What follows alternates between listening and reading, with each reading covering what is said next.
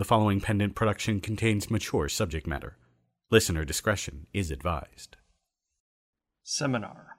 A small group of students, as in a university, engaged in advanced study and original research under a member of the faculty and meeting regularly to exchange information and hold discussions. Please take your seats as class is about to begin. Issue 2. Poetry and Culture.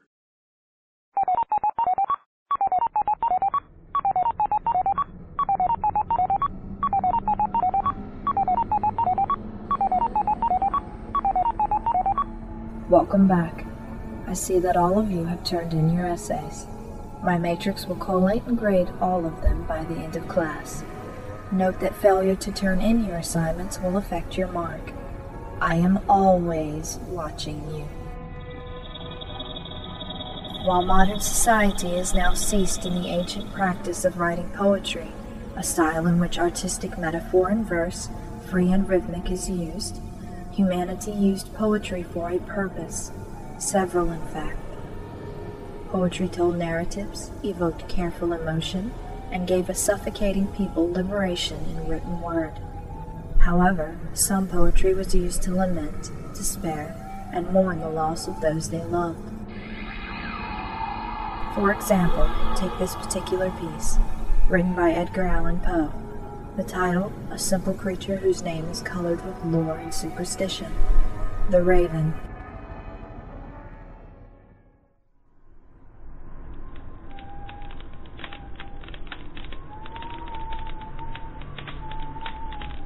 Once upon a midnight dreary while I pondered weak and weary over many a quaint and curious volume of forgotten lore. While I nodded, nearly napping, suddenly there came a tapping, as of someone gently rapping at my chamber door. 'Tis some visitor entreating entrance at my chamber door. Ah, distinctly I remember. It was in the bleak December, and each separate dying ember wrought its ghost upon the floor. Eagerly I wished the morrow. Vainly I had sought to borrow from my books surcease of sorrow. Sorrow for the lost. Lenore. For the rare and radiant maiden whom the angels name. Lenore. Nameless here forevermore. And a silken, sad, uncertain rustling of each purple curtain filled me with fantastic terrors never felt before, so that now, to still the beating of my heart, I stood repeating, 'Tis some visitor entreating entrance at my chamber door. Presently my soul grew stronger, hesitating then no longer.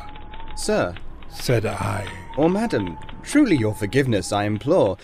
But the fact is, I was napping, and so gently you came rapping, and so faintly you came tapping at my chamber door, that I scarce was sure I heard you.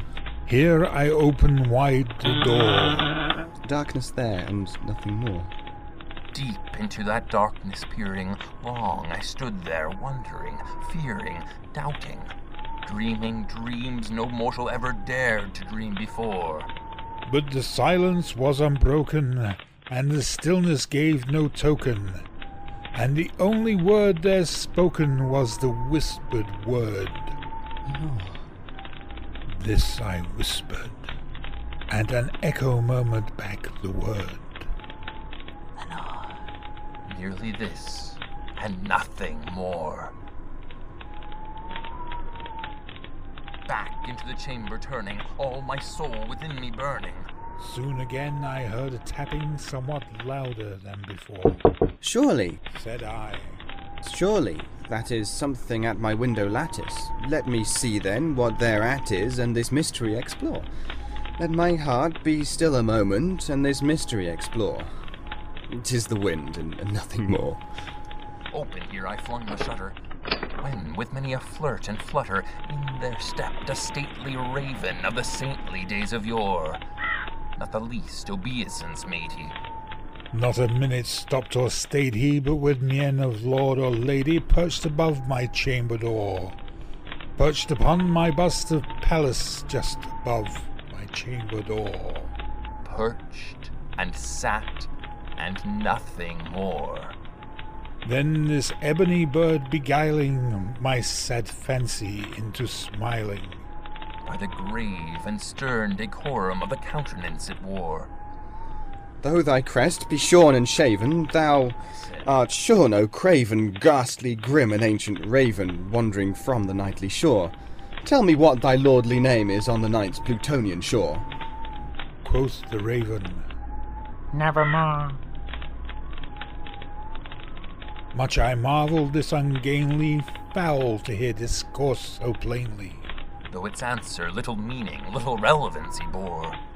For we cannot help agreeing that no living human being, Never yet was blessed with seeing bird above his chamber door. bird or beast upon the sculptured bust above his chamber door, With such name as Nevermore. but the raven sitting lonely on the placid bust spoke only that one word, as if his soul in that one word he did outpour. nothing farther than he uttered, not a feather than he fluttered, till I scarcely more than muttered. Other friends have flown before. On the morrow he will leave me, as my hopes have flown before. Then the bird said, Nevermore.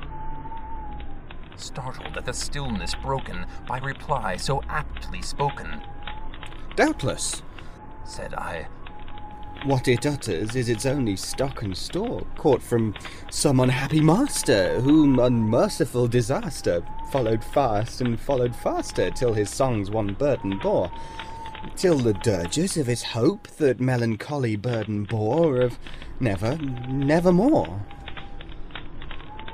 but the raven still beguiling all my sad soul into smiling, straight I wheeled the cushioned seat in front of bird and bust and door. Then upon the velvet sinking, I betook myself to linking fancy unto fancy, thinking what this ominous bird of yore, What this grim, ungainly, ghastly gaunt and ominous bird of yore meant in croaking. Nevermore. This I sat engaged in guessing, but no syllable expressing to the fowl whose fiery eyes now burned into my bosom's core. This and more I sat divining, with my head at ease reclining, on the cushion's velvet lining that the lamplight gloated o'er. But whose velvet violet lining with the lamplight gloating o'er she shall press, oh, nevermore. Then methought the air grew denser, perfumed from an unseen censer, swung by seraphim whose footfalls tinkled on the tufted floor. Wretch! I cried, Thy God hath lent thee, by these angels he hath sent me, respite and release from thy memories of... Lenore. Quaff, oh, quaff this kind potion and forget this lost... Lenore. quoth the raven. Nevermore. Prophet, Said I, thing of evil, prophet still, if bird or devil, whether tempest sent or whether tempest tossed thee here ashore. Desolate, yet all undaunted, on this desert land enchanted, on this home by horror haunted, tell me truly, I implore, is there balm in Gilead? Tell me, I implore. quoth the raven. Nevermore. Prophet, I cried, thing of evil, prophet still, if bird or devil, by that heaven that bends above us, by that God we both adore, tell this soul with sorrow laden, if within the distant Aidenn it shall clasp a sainted maiden, whom the angels name, Lenore. clasp a rare and radiant maiden, whom the angels name. Lenore. quoth the raven, Nevermore. Be that word our sign of parting, bird or fiend! I shrieked, upstarting. Get thee back into the tempest and the night's Plutonian shore. Leave no black plume as a token of that lie thy soul hath spoken. Leave my loneliness unbroken. Quit the bust above my door. Take thy beak from out my heart and take thy form from off my door. quoth the raven. Nevermore. And the raven, never flitting, still is sitting on the pallid bust of Pallas, just above my chamber door. And his eyes have all the seeming of a demon's that is dreaming, and the lamplight o'er him streaming throws his shadow on the floor. And my soul from out that shadow that lies floating on the floor shall be lifted evermore.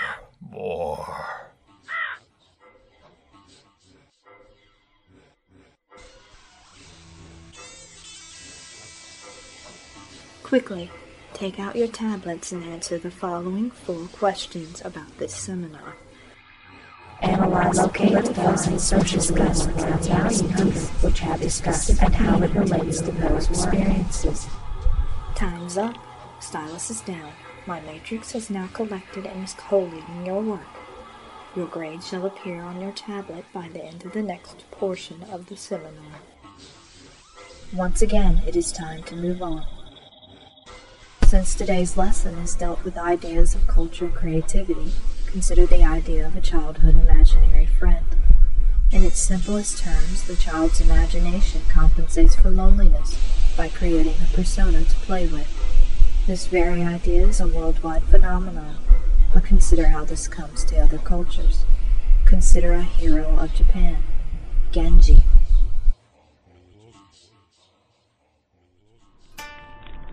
Kenshi, do you see the way the smoke from the fire curls its way into the sky? It is like a wandering path to the heavens. It follows the path of your mother's spirit from her burning pyre. She will have an easy journey. Yes, Father. Bring your little sister. It is time we went home. Your baby brother needs us. Shijin? Shijin, where are you? Come now, we must follow Father. There you are. Listen, do you hear that? Wind. Is that all? Branches of the trees. The reeds rustling in the stream. And?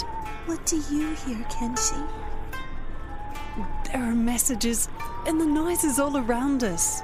Listen with me.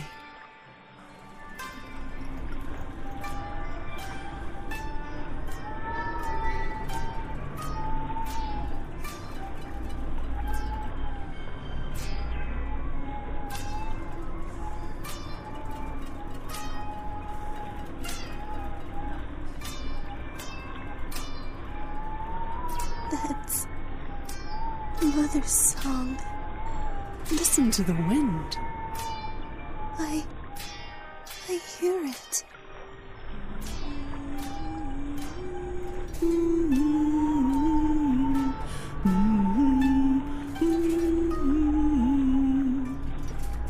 Is it Mother? She is not fully gone from us. You will always be able to find her if you do not forget her music.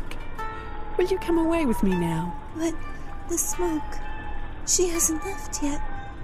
I can still see it. That is not Mother. We must go. Father calls us. We must care for him and our baby brother now. Come. I will follow you. In a moment. I am not so certain. I will. And will no shining wizard, as in days of old, search her out for me? Cannot even such a one as he tell me where she is?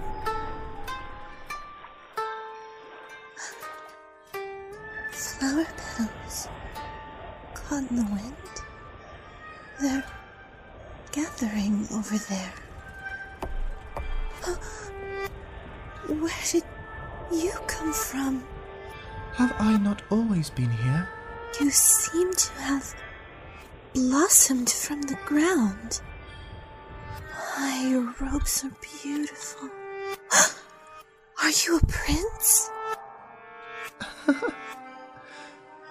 My name is Genji. You are the most beautiful boy I have ever seen. Come, let us make a story. Chapter 1. The Warbler's First Song.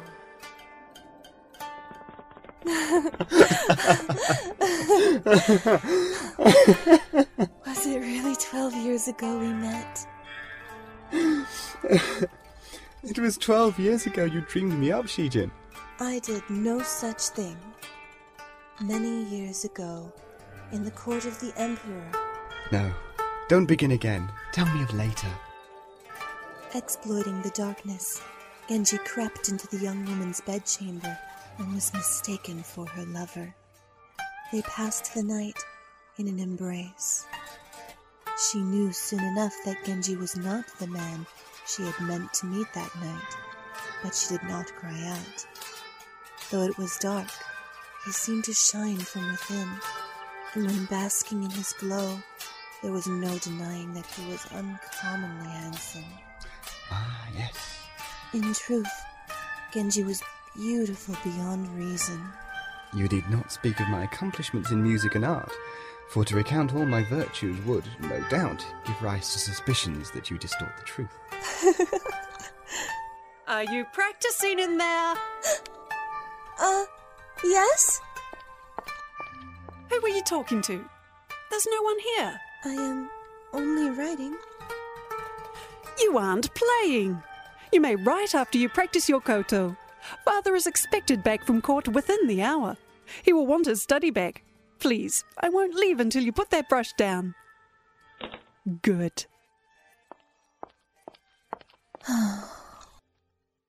I guess you are for later, my shining prince.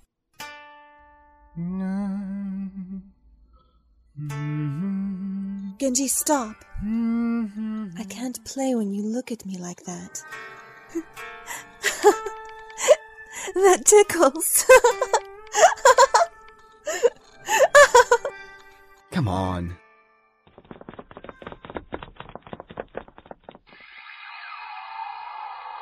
Your assignment this week: describe the concepts of creativity and imagination. In less than 5,000 words, analyze the relationship between the two in your personal experience. Class dismissed.